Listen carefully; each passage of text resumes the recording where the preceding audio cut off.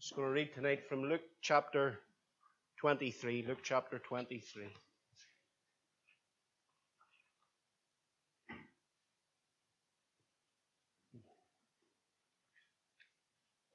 We'll just pray. Lord, we do just thank you, Lord God, for the hope of the church tonight, Lord God. We do just thank you, Lord God. When we die, Lord God, we shall fly away. Lord God, we do just thank you, Lord God, that you washed us and you saved us in your precious blood, Lord God. We do just come before you tonight, bringing this wee meeting before you, Lord God, praying, Lord God, that you would just be one of our number. We thank you for your presence in the midst this morning. We thank you, Lord God, that you are a God that still speaks to your people, Lord God. We do just come tonight, Lord God, asking, oh God, that you would, Lord God, just speak, Lord God, tonight, Lord God. You would just speak to these hearts, Lord God. I pray, Lord God, those that aren't saved, Lord God, would get right with you, Lord God. I pray, Lord God, your blessing upon us. I pray your blessing upon your word. I pray your blessing upon every life in this house tonight, Lord God. We thank you and we give you all the praise and all the glory tonight in Jesus' precious name. Amen. Just going to read from Luke chapter 23 and verse 33. And when they were come to the place which is called Calvary, there they crucified him and the malefactors, one on the right hand and the other on the left. Then Jesus said, Father, forgive them, for they know not what they do. And they parted his raiment and cast lots.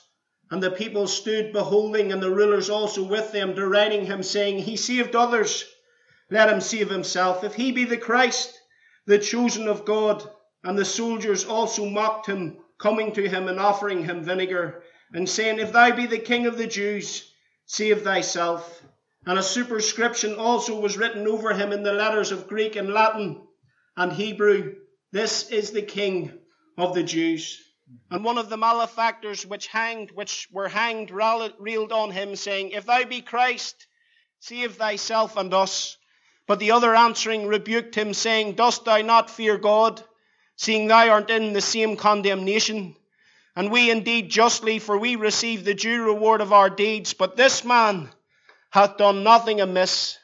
And he said unto Jesus, Lord, remember me when thou comest into thy kingdom. And Jesus said unto him, Verily I say unto thee, today shalt thou be with me in paradise. We'll end the reading there. I just want to linger around the cross for a while. I just want to take a fresh look at the Savior, because we all know when we get away from the cross and when we get away from Calvary, we can forget so easily what Jesus has done.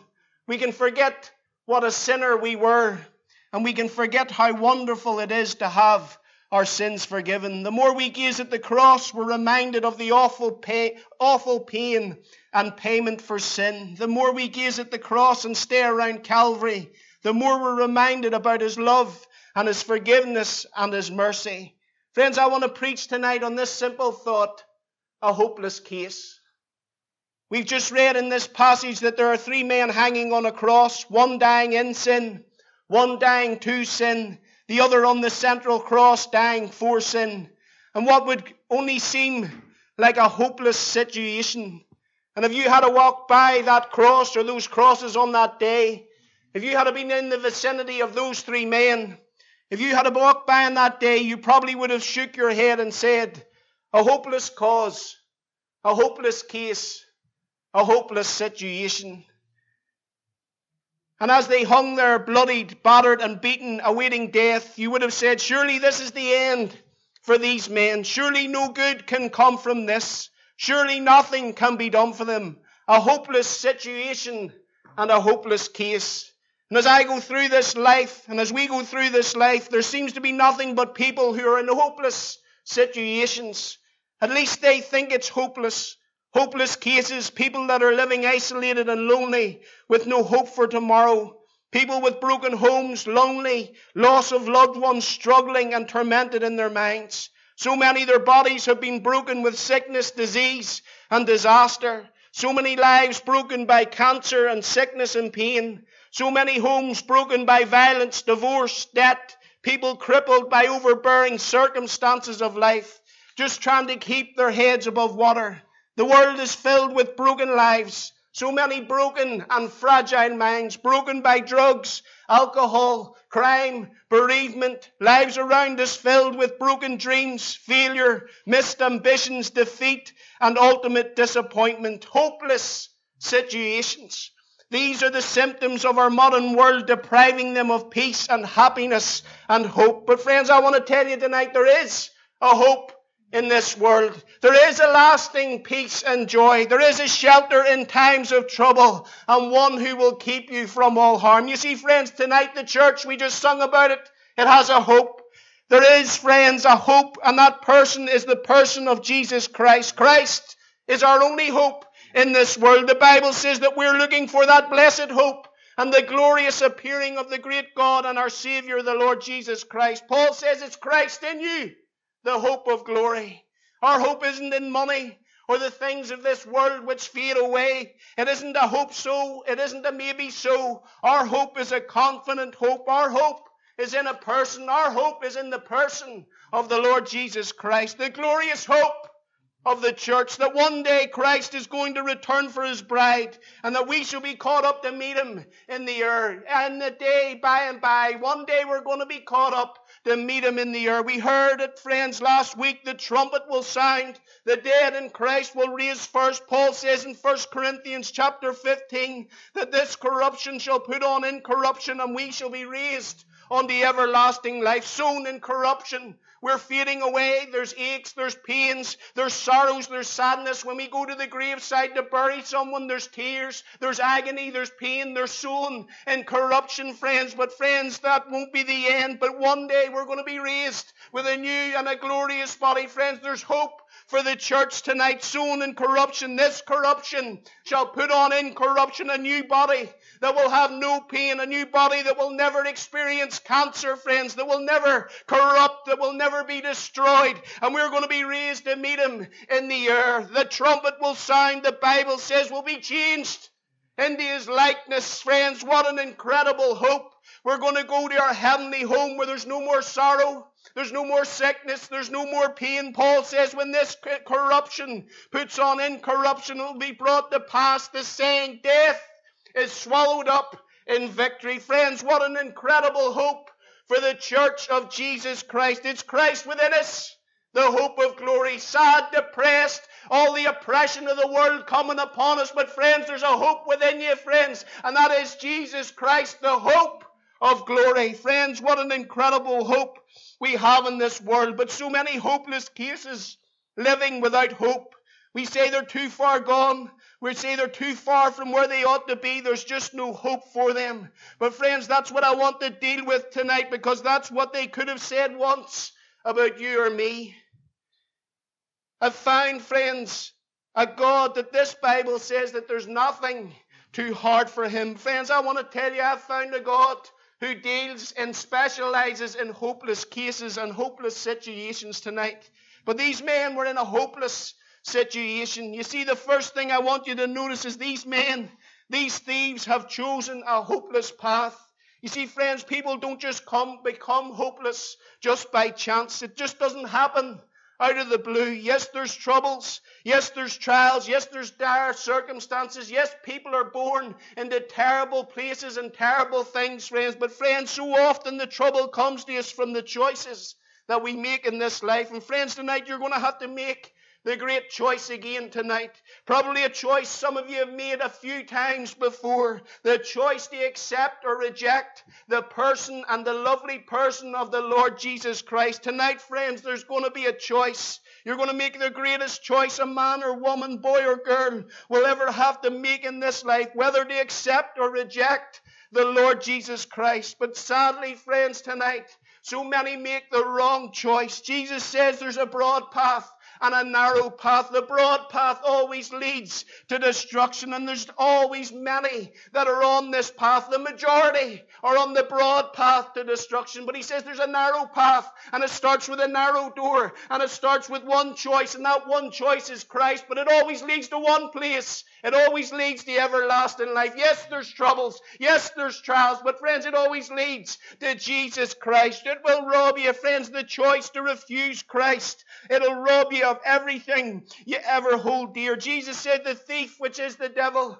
He's come to steal, to kill and destroy your life. He has one purpose in this life. It's to steal, it's to kill, and it's to destroy your life. But Jesus says, I've come, friends. He has come to do this, but I've come now to give you life and life more abundantly. He has come to defeat the powers of the wicked one tonight. He's come that you might have life, not just a normal life, not just an average life, but He's come to give you a life that's to the full. We make choices in these lives, and they can rob us of everything that God has intended for us. These men had made some wrong choices along the way, and it brought them to a hopeless place. How do we know? Because the Bible tells us some of the names that were used to describe them.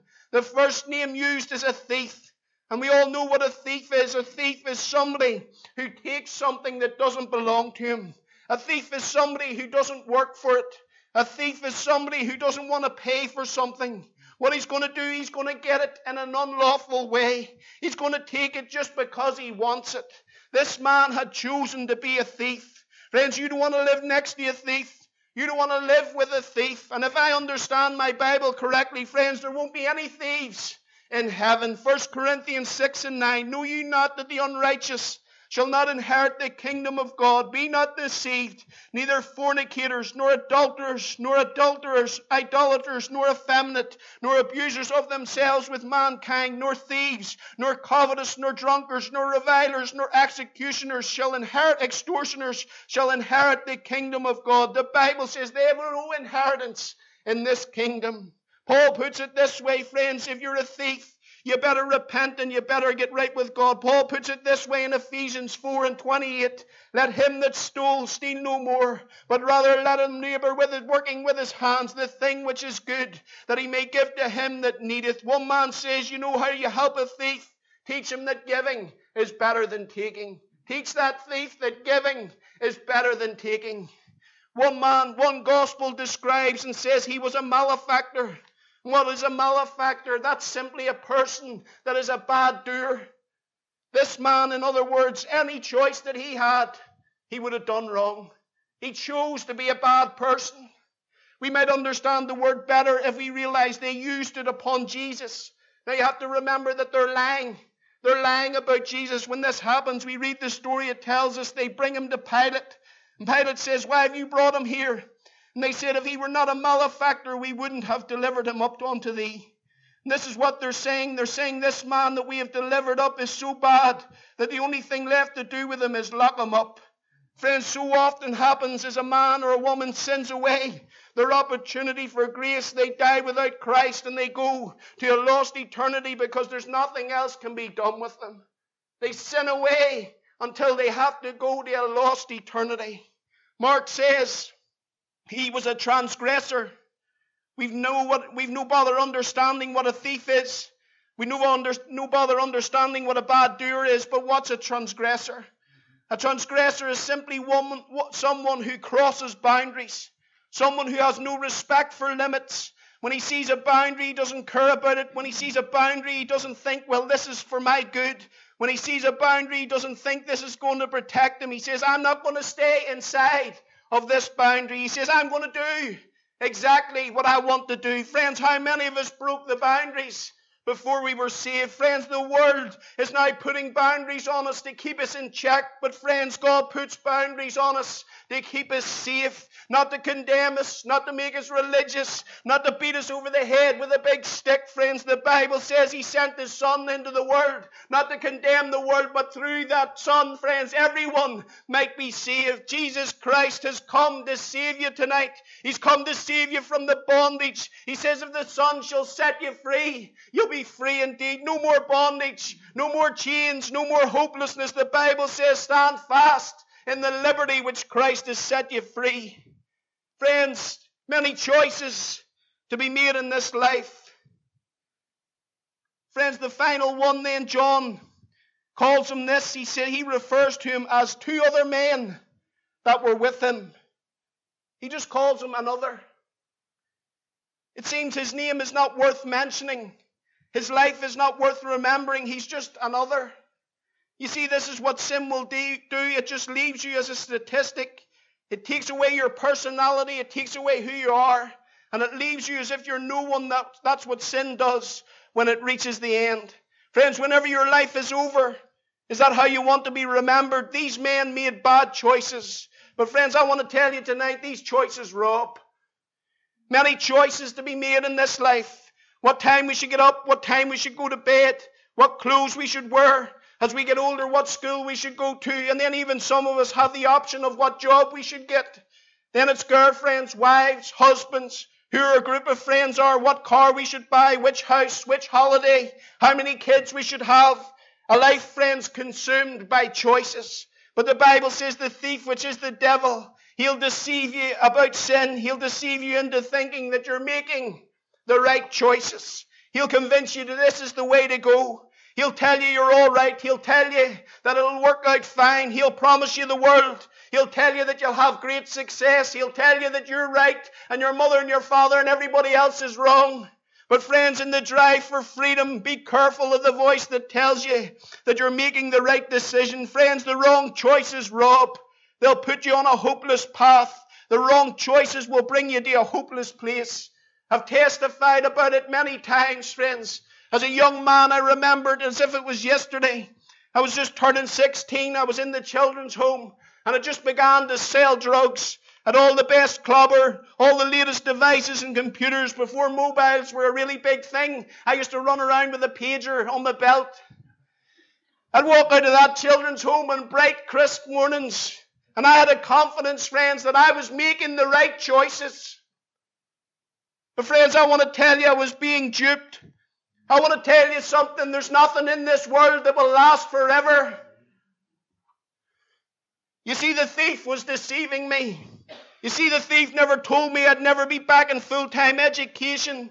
He never told me I'd never have an exam to my name. He never told me because I had nothing to do, I'd end up drinking all day with a drink problem. He never told me about the parties and the paranoia. He never told me that I would be violent. Never told me I wouldn't be able to walk down the main street on my own. Never told me about the cars of men that would chase me with hurley bats down the street. He never told me about the sleepless nights on tiled floors. Never told me about the petrol bombs that would come through the window as I slept. Never told me I'd be addicted to cannabis. Never told me these choices I would make me lose my mind. Never told me these choices would make me lose my kids. Never told me these choices would put me in jail. Never told me these choices would leave me trying to drink and drug myself into an oblivion. Never told me about the anxiety and the torment and the fear that these choices would bring. Never told me the choice would destroy myself and those around me. The devil never told one of my friends that the choice to get into that car that night as they ploughed through that hedge, that a trolley jack would come from the boot and hit him in the head and kill him stone dead. Never told one the choices he would make him that he would have to do a 10-year prison sentence, friends. He heard the gospel, friends, but the devil never told him that halfway through that prison sentence, friends, he would lie and die on that prison cell floor and go out into a Christless eternity forever and forever and forever. No, never told one at the age of 40 as he sat in that chair that morning his heart would give in and that would be the end of his life on earth. Never told another one because of the choices he made he would do a 9-year prison sentence and a few months after he got out he would take his own life. Friends, I want to tell you, the devil will tell you that you're making the right choices, but these choices, I tell you, will rob you of everything that God has for you. Friends, the thief, he comes to steal, he comes to kill, and he comes to destroy. He promises bright lights, but Jesus says there's only one way that road is leading. It's leading to destruction. Here's two men, and they've chosen a hopeless path, and because they've chosen a hopeless path, they've now found themselves in a hopeless place. Where's that place? They're being crucified. They've made bad choices, and these choices have caught up with them. The Bible says the wages of sin is death. You might say, Brent, I can sin and get away with it. Friends, you might say, friends, I can do whatever I like. I'm smart and I'll get away with it. I know all about this devil. I can stay on the clean side of the broad road, friends. I can sin and do whatever I want. Friends, I want to tell you, you're going to be the first. The Bible says, be sure your sins will find you out. Friends, be not deceived. God shall not be mocked. Whatsoever you reap, also that shall you sow. Be sober, be vigilant, for you have an enemy that goes about like a roaring lion, seeking to devour your life. The Bible says, be not deceived. Where's all this trouble coming from in their lives? It's coming from bad choices, and now the choices have caught up with them, and now they're in a hopeless place. You ask, why do you say that? Their choices have brought them to be crucified. The devil pays bad wages. They're in a hopeless place. You see, they're not only being crucified, but look at the condition that they're in. No one can help them. The world has washed their hands of them. They can do nothing to help themselves. They can't even do anything that religion tells them to do. They can't do anything that religion says to get help. They think about it. Religion says clean up your act. They can't. Religion says get baptized. They can't. Religion says join the church. They can't. Religion says take the Lord's Supper. They can't. Religion says give. They can't.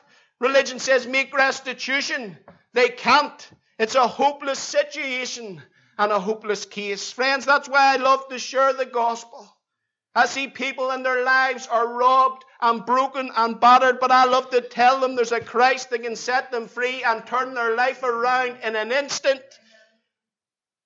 You see, the one who is rejected by society is accepted by the Savior. The one the world won't accept, Christ saves. The one the world won't touch, the Lord Jesus transforms. The man or woman society criticizes, Christ cleanses. My friends, tonight, do you feel like you're a lost cause? Someone here tonight and you feel like you're carrying a stigma. You've maybe got a name for yourself, friends. There's a stain in your name. There's a black mark on your character. I wonder, has society rejected you? Have your friends turned their back on you? My friend, tonight I want to assure you that Christ said He's the friend of sinners.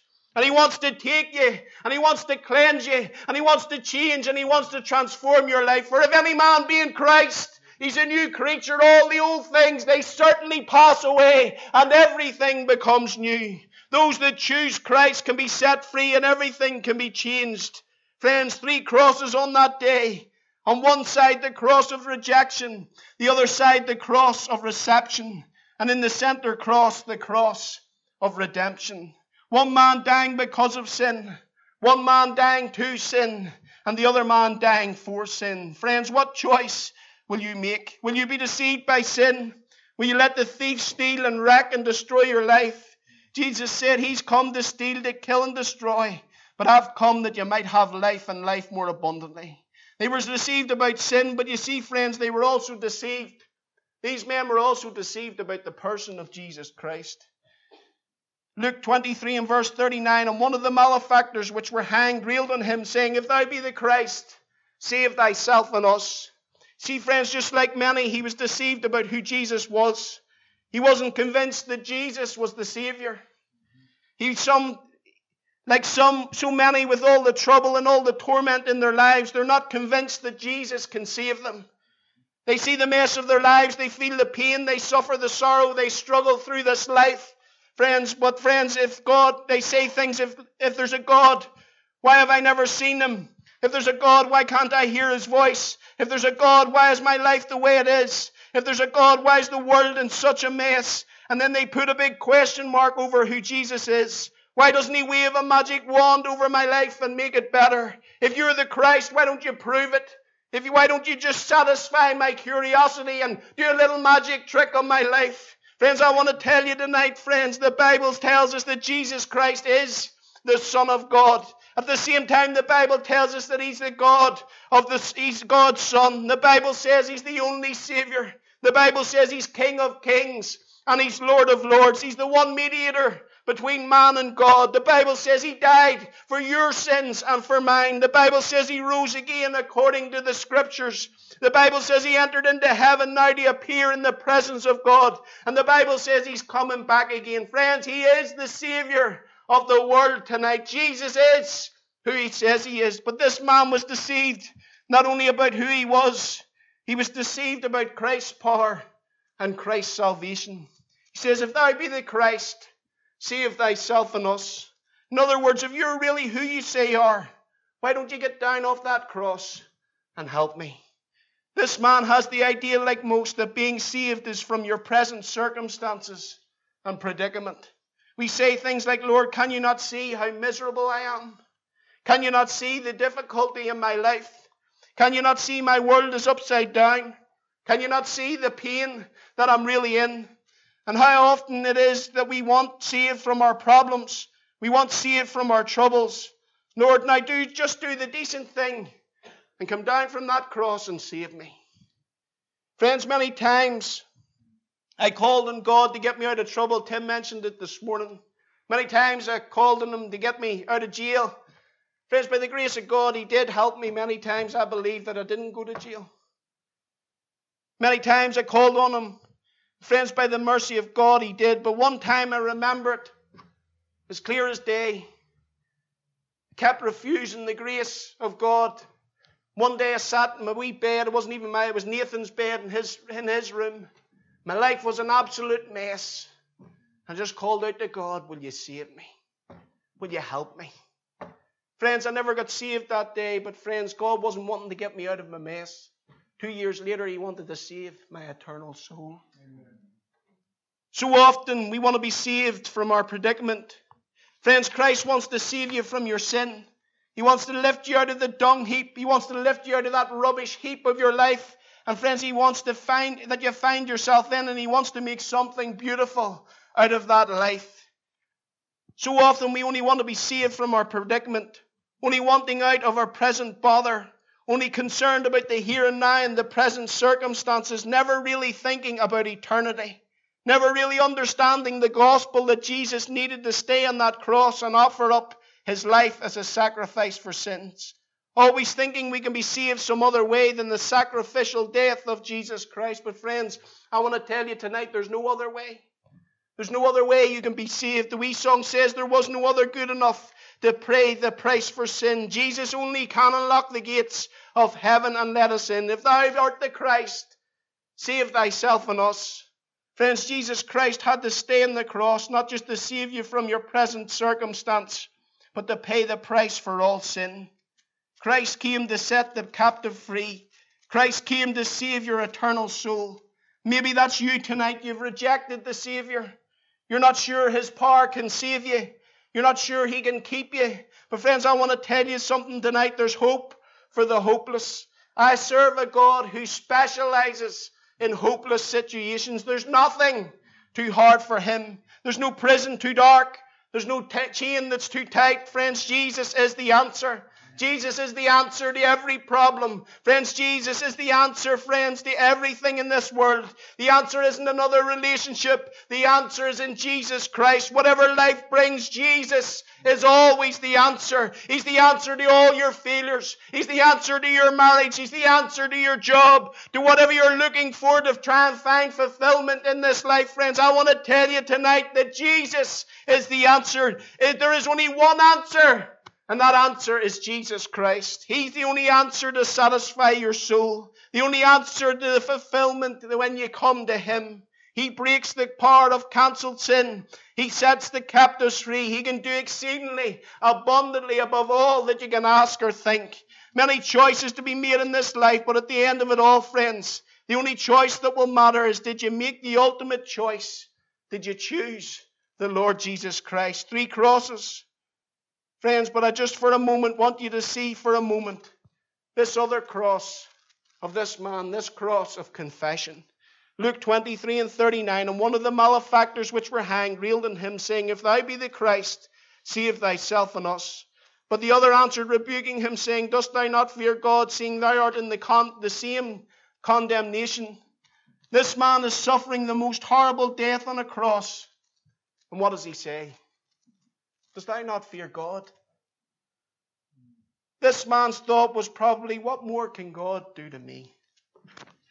What more can God do to him than what he is already going through? And that might be your thoughts tonight. What more can God do to me that isn't already happening to me? What can be more unbearable than the pain I'm already in?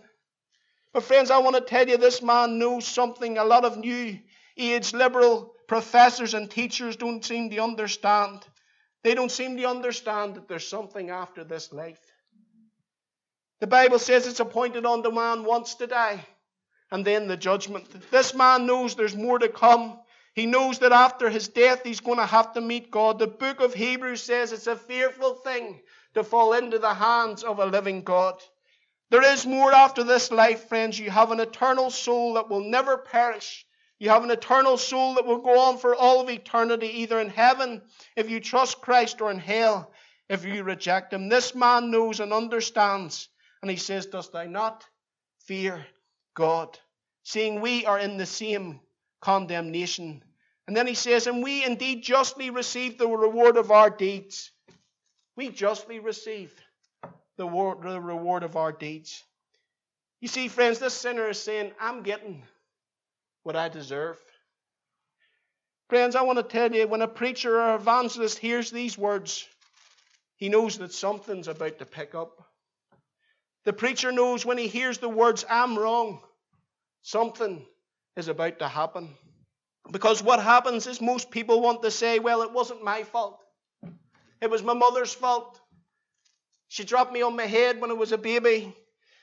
It was my wife's fault. It was my husband's fault. It was society's fault. It was my children's fault. It was God's fault. But friends, when a sinner is about to say, it's my fault, business is about to pick up.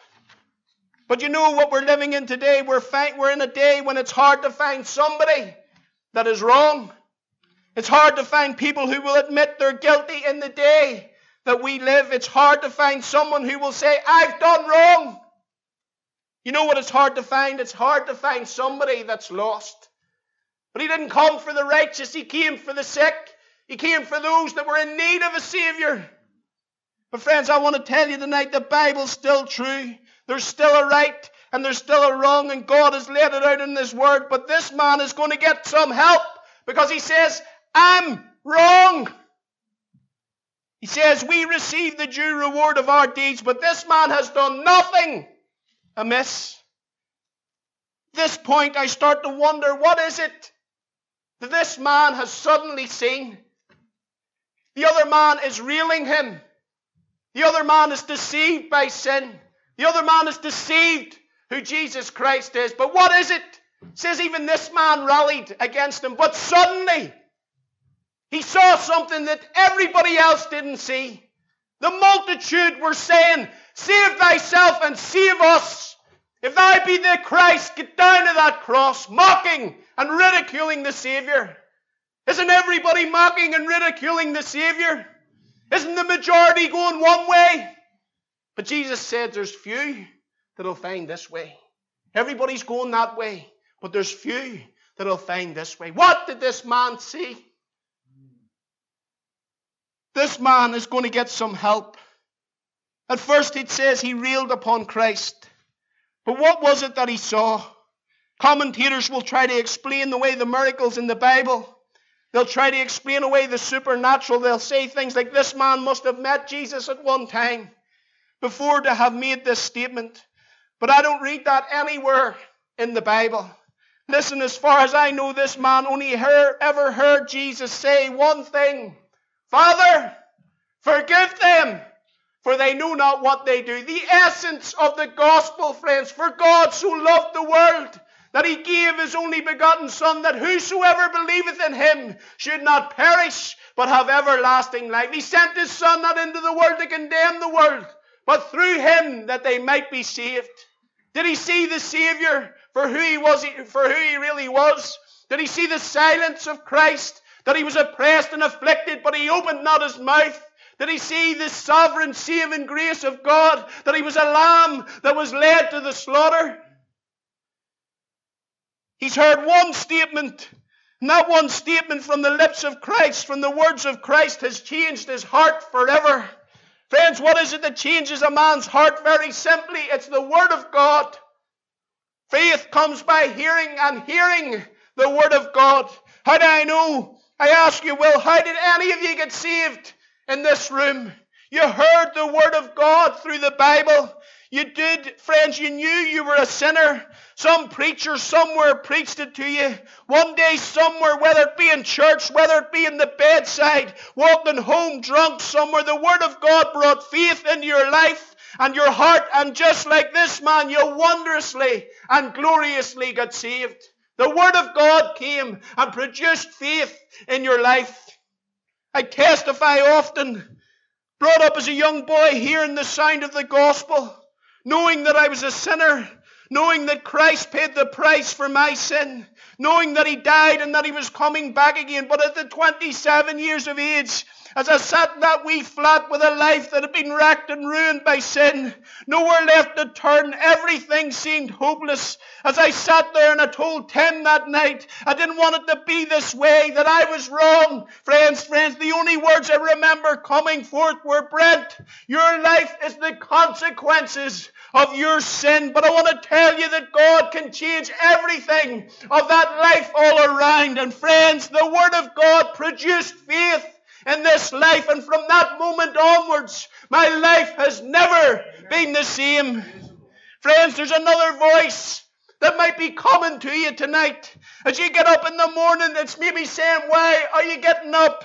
There's maybe a voice that's saying, why are you living this life? It's hopeless. There's maybe a voice, friends, and it's telling you, friends, you're never going to get what you had back. There's maybe a voice and it's crying, it's finished. There's maybe a voice and it's telling you it's finished, it's over, and it's hopeless. And that's maybe the opinion of those around you. It's maybe the opinion of your family. It's maybe the opinion of your old friends. But friends, I want to tell you, the voice will come, the devil will come, he'll tell you that it's finished, that it's finished, that it's finished and it's over. But friends, I want to tell you, there's one more voice that you need to hear, and it says the same words, but in a different context. He raised his arms on that center cross and he cried, it is finished.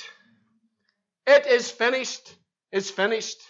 The thief has come to steal, to kill and destroy, but I've come that you might have life and you might have it more abundantly. What he's saying, basically, it is finished, is finished. Does that make sense to you tonight? He says, come tonight, come to me tonight. And every voice that says it is finished is finished. Every place of death is finished. Everyone that says you can't, it's finished. Everyone that says it's hopeless, it's finished. The one that died on the cross for you and paid the price for your sin, for your captivity, cries with a loud voice, it is finished. Friends, Jesus is the only answer. There's hope for the hopeless tonight. He saw the holiness of Christ. He saw the silence of Christ. He heard the prayer of Christ, Father, forgive them for what they do. He felt the sweetness of Jesus Christ and saw for the very first time a love that only God can give. As he views the death of Christ and he sees the dying Savior, he recognizes who Christ is. He saw virtues in Jesus Christ that he never saw in any other man. Vices in other men he never saw in the Lord Jesus Christ. Somehow the Spirit of God took the scales from off his eyes and he saw Christ in his true light. He saw the sinless, spotless Lamb of God. See, friends, if we were to take Jesus tonight and we were to put him under a microscope and cut him open like a diamond, you know what you would find? No fault, no failure, no flaws, no hidden things, no darkness, no need for suspicion, no guessing, is Christ going to save you, friends? And the reason is because he's God. Christ was not God because he was sinless. He was sinless because he was the God, the Son. That's why you can trust him tonight. That's why you can put your full confidence in him tonight, because he's the sinless, spotless Son of God that died for your sins that you might go free. There was none other that could have done it. He says, this man has done nothing amiss. He's chosen, but there's one last thing I want you to see. He's chosen a hopeless path. He's come to a hopeless place, but he breaks out in a hopeful prayer. This man was dying in sin, totally and utterly hopeless. And he looked over to Jesus and he said, Lord, remember me when thou comest into thy kingdom. He not only saw him as the sinless Son of God, He saw him as the saving Son of God. He began to cry, Lord, when thou comest into thy kingdom, remember me. Think about it, friends, right at that moment. The dying thief was the only man in the world willing to call the man on the center cross Jesus Christ the Lord. Everyone else at that time, if thou be the Christ, come down and save thyself. But with this man, there were no ifs, there were no buts, there were no ands. Jesus Christ was Lord, and he said, remember me. See, friends, if I believe if he had died at that moment, the Lord would have took him straight to paradise. For the Bible says, whosoever shall call upon the name of the Lord, they shall be saved. This is how simply you're saved tonight. Don't allow the devil to confuse and complicate it. Here's a man whose hours are numbered, whose grave is ready, whose soul is hovering on the brink of eternity. But he simply cries, Lord, remember me when thou comest into thy kingdom. I mean, was this not an amazing example of faith?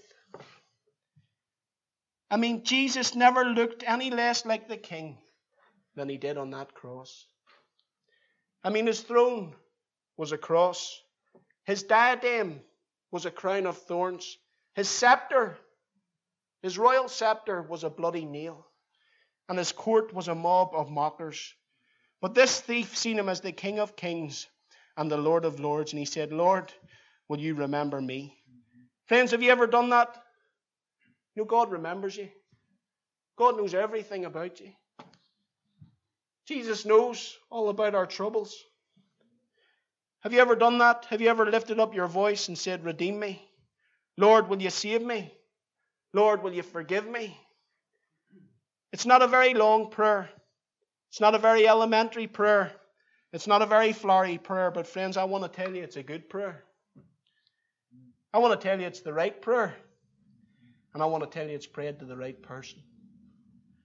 He's asking the Lord to remember him. He's asking for something in faith. He's asking for something that he doesn't deserve. If you remember in the Old Testament,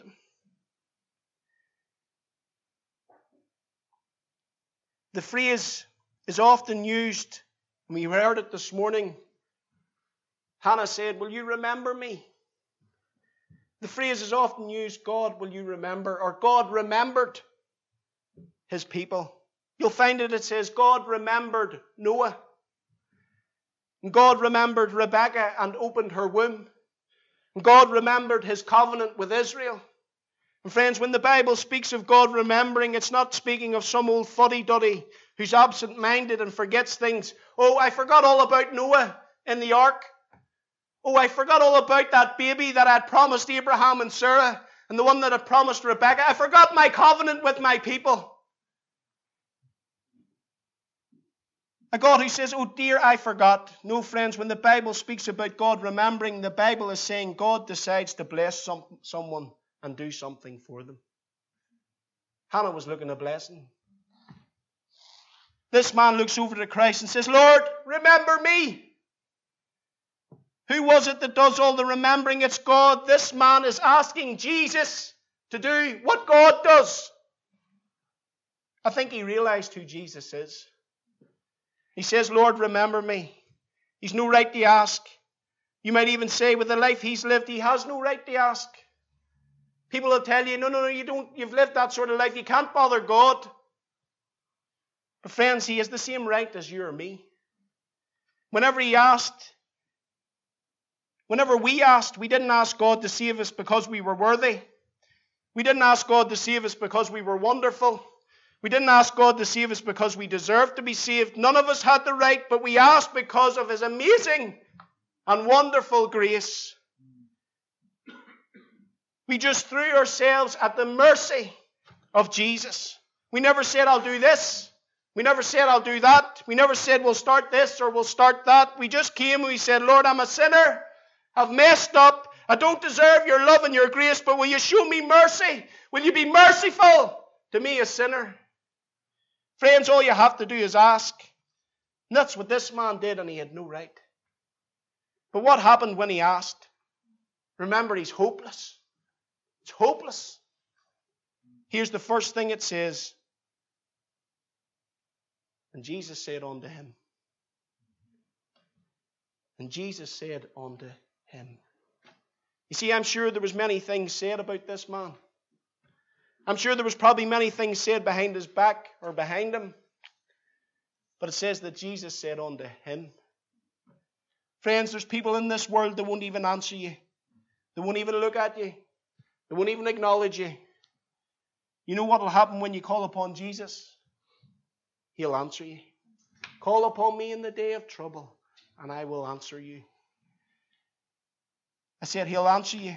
The Bible says, whosoever shall call upon the name of the Lord shall be saved. Then Jesus said this, verily, verily. You know what that word means? It means truthfully. Truthfully. Remember, this man's a thief. Have you ever heard the saying, you can't trust a thief? Or there's no honor among thieves? Do you ever reckon this man had been lied to by people that were around him? Have you been lied to? Have you been let down? Has this world trampled all over the top of you? Do you reckon this man's been promised things that have never come through? Friends, that's what man does. But Jesus begins his promise with this. I'm telling you the truth, son. Friends, let me tell you something about God. He always tells the truth. We heard it this morning. God cannot lie. Truthfully, truthfully. You can build your life upon God's promises. You can bring them to the bank. You can count on it if God said so and Jesus said so. The request was, Lord, remember me when thou comest into thy kingdom. The request was, remember me when thou comest into thy kingdom.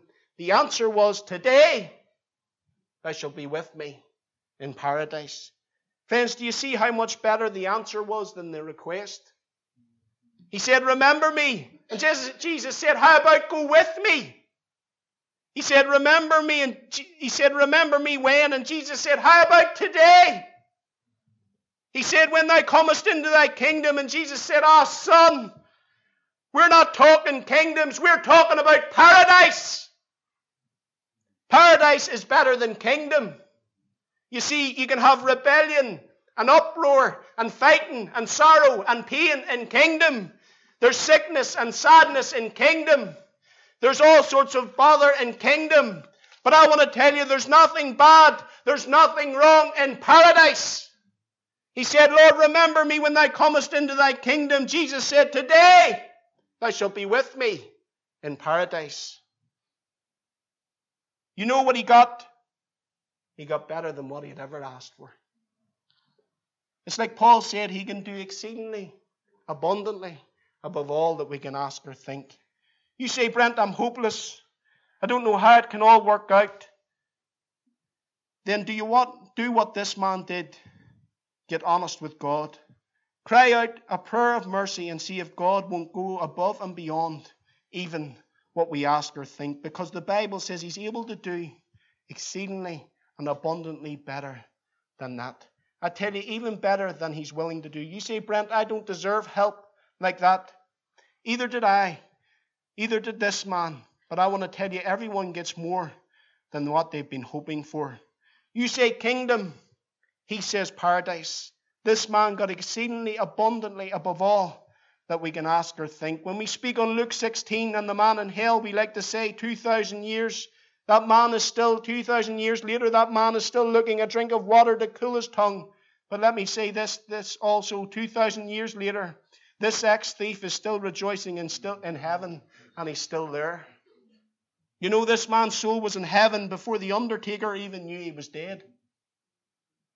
This was the last man that Jesus saw on earth, but it was the first man that he welcomed into glory. God says he's no respecter of persons. Why wouldn't he do the same for you? You say, Brent, tonight, I know a cause that is close to my heart, and it's hopeless. There's hopeless cases. Someone in my family's hopeless. My home is hopeless. My situation is hopeless. Friends, let me remind you from this text, we serve a God who specializes in hopeless cases. There's hopeless cases. Everybody here knows a hopeless case. But I printed this off tonight. Where is it? And I just read this, I came across this wee story when I was studying this out.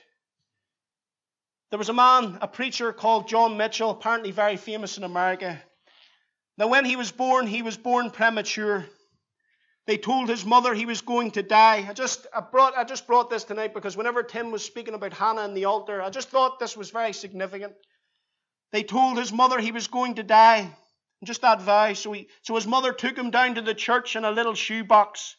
We're talking about hopeless cases. You know a hopeless case. They're too far gone. There's not enough. It just seems totally impossible. But this woman, she brought the little boy that was premature down to the altar in a shoebox. And she prayed, Lord, they tell me this boy's going to die. But I don't want him to die. I want him to live. And she said, Lord, I want you to raise my boy. And I want you to save his life. And then she said this, Lord, if you raise him up, not that I'm going to make him I want you to make him a preacher. So John Mitchell grew up in that godly home with that godly mother, but he didn't want anything to do with God somewhere in his late teens. He was walking down the road one day and he saw a man jump on a freight train in a car at a railroad station. He was a type of a hobo or a homeless man. And John Mitchell got the idea in his head that that's what I want to do. I want to travel the world on a freight train. He went home, packed a bag, went to a railroad station, and he waited for a slow train to come, and he jumbled onto a freight car. And from that day, for years and years, his mother never knew where he was or if he was alive or dead. He would go from city to city riding the freights, and he said, if I ever thought about my mother, he said it was like I had a switch in my head. I could just click it off, and I wouldn't think about her again. He just turned it off. Anytime the conviction of God came, just like Emma often testifies, I just turned it off. But one day, he pulled into Houston, Texas, one morning in a freight car, and there were security guards going along the train, found him and threw him off. Pouring with rain, he went to Houston, and when he was in Houston, he says he found a back alley, and there was water on the ground running, and there were 3 rubbish bins and a big piece of cardboard. So he crawled up onto the bins to get up out of the water, and just as he was about to pull the piece of cardboard up over his chest like a blanket, but because of the way he was lying, he was looking up, and he pulled that cardboard up, and as he pulled it up, he saw a woman on the 2nd floor of the apartment block that was across from him, and a building, and he saw a woman walk in front of that window, and he saw her hold her hands together. And he says, when I saw her fold her hands, I knew that she was praying. And he says, when I realized she was praying, I started to think about Mum. He says, I couldn't find the switch and I couldn't turn it off. He remembered everything his mother had taught him, the verses, the songs, everything, the prayers, says it all came flooding back into his mind. And somewhere between 2 and 6 in the morning, he rolled off the rubbish bins on his knees in that water and that alley and gave his heart to Jesus Christ. But he got up and he says, I tried to find somewhere to call my mother. Said, I found a man in a store. The door was locked. The man said, we're not open. And John Mitchell says, I need to call my mother. I've got saved. The man said, you've got saved? He says, yes, I've got saved. The man let him in and gave him some money. Went to the payphone, dialed the number. She said, hello. He said, Mama. He said, as soon as he said, Mama, he heard the phone receiver fall down and hit the wall. He said, I heard my mother running in the house, making laps. She was shouting, hallelujah. My boy got saved. He said, I never told her I got saved. I just said, Mama, and she knew. He said, I heard her making laps as she passed the phone, shouting, hallelujah. My boy got saved. This preacher apparently preached all over this world on the radio, and who knows how many are in heaven because he preached. But friends, God remembered the vow. But you know what somebody would have said about John Mitchell as he was riding those trains? Hopeless. They would have shook their heads and they would have said, hopeless. What would they have said about you or me? Hopeless. You say, preacher, I'm hopeless. Someone in my family's hopeless. My home is hopeless. My situation is hopeless. Friends, I want to tell you tonight, I deal with a God who specializes in hopeless cases. Friends, I don't say any of this to glorify me in any way. All the glory belongs to God. Before I got saved, I want to tell you everything in my life was a mess. It was absolutely hopeless. Everyone around me thought it was hopeless. When Tim phoned that policeman, I love Constable Donnelly. We're good mates now. And he asked my second name. He said, don't worry about his second name. It's bad news.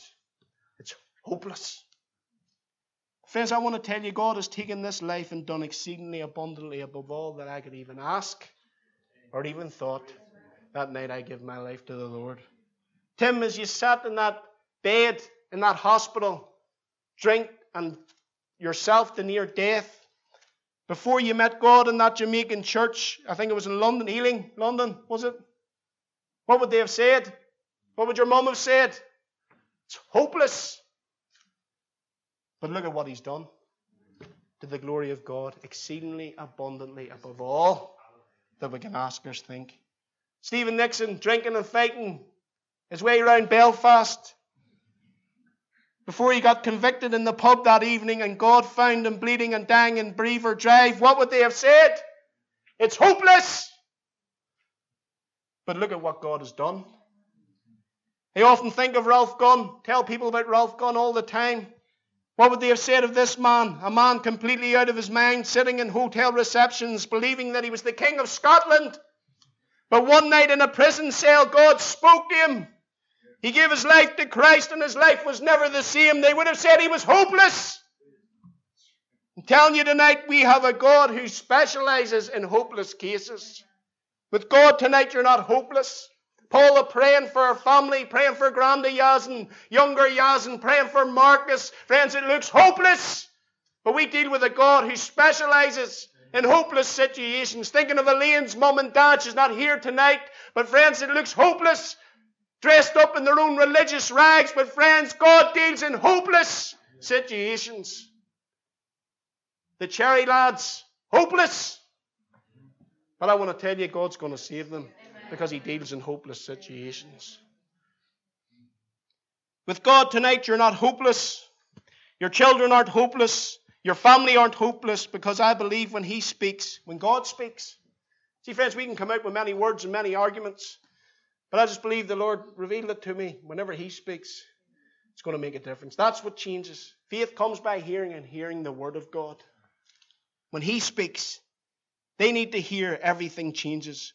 God can do exceedingly abundantly above all that you can ask or think.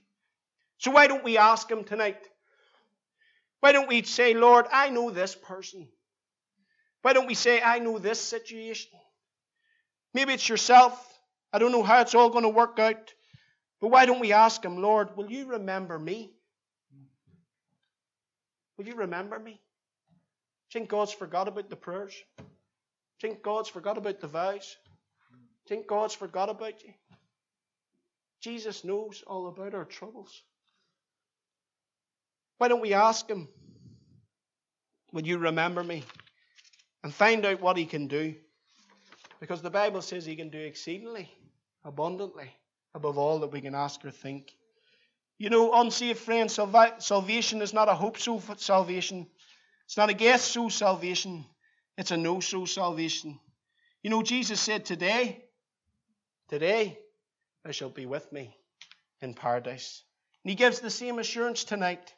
He says, He that heareth my word and believeth on him that has sent me shall pass from death unto life. Some people say it's a presumptuous thing to say that you're saved. They say things like, I don't know if you can really know until you die. Friends, I want to tell you that's a little too close for comfort for me. I want to know for sure I'm going to heaven before I die. Lord, remember me. Today, thou shalt be with me in paradise. The word of God, friends, says it. That settles it. And I believe it. No soul sleep. No purgatory. To be absent from the body is to be present with the Lord. What a hope the church has. There's hope for the hopeless. Friends, will we come tonight? Will we ask God will you remember me? Will you remember my family? Lord, will you do exceedingly abundantly above all that I can ask or think? It says God remembered. God remembered Noah. God remembered what he'd done. God remembered that faith. God remembered Sarah. God remembered his covenant that he'd made with his people. He's not some fuddy-duddy, friends. He hasn't forgotten about us. He remembers every word that he's promised us in this book. Shall they not all come to pass? The Bible says. Every single one of them. Friends, will we come tonight? Just simply ask God, will you remember me? Will you remember my family? Will you remember my son? Will you remember my mum? Will you remember my dad? They asked, and they knew that God was going to bless. Didn't God bless Hannah with that son? And the revival came. God, will you remember us? Friends, if you're not saved tonight, get saved. The thief has come to steal, to kill, and destroy, but Christ has come to give you life. The greatest choice that a man or a woman will ever make is to choose the Lord Jesus Christ. Amen.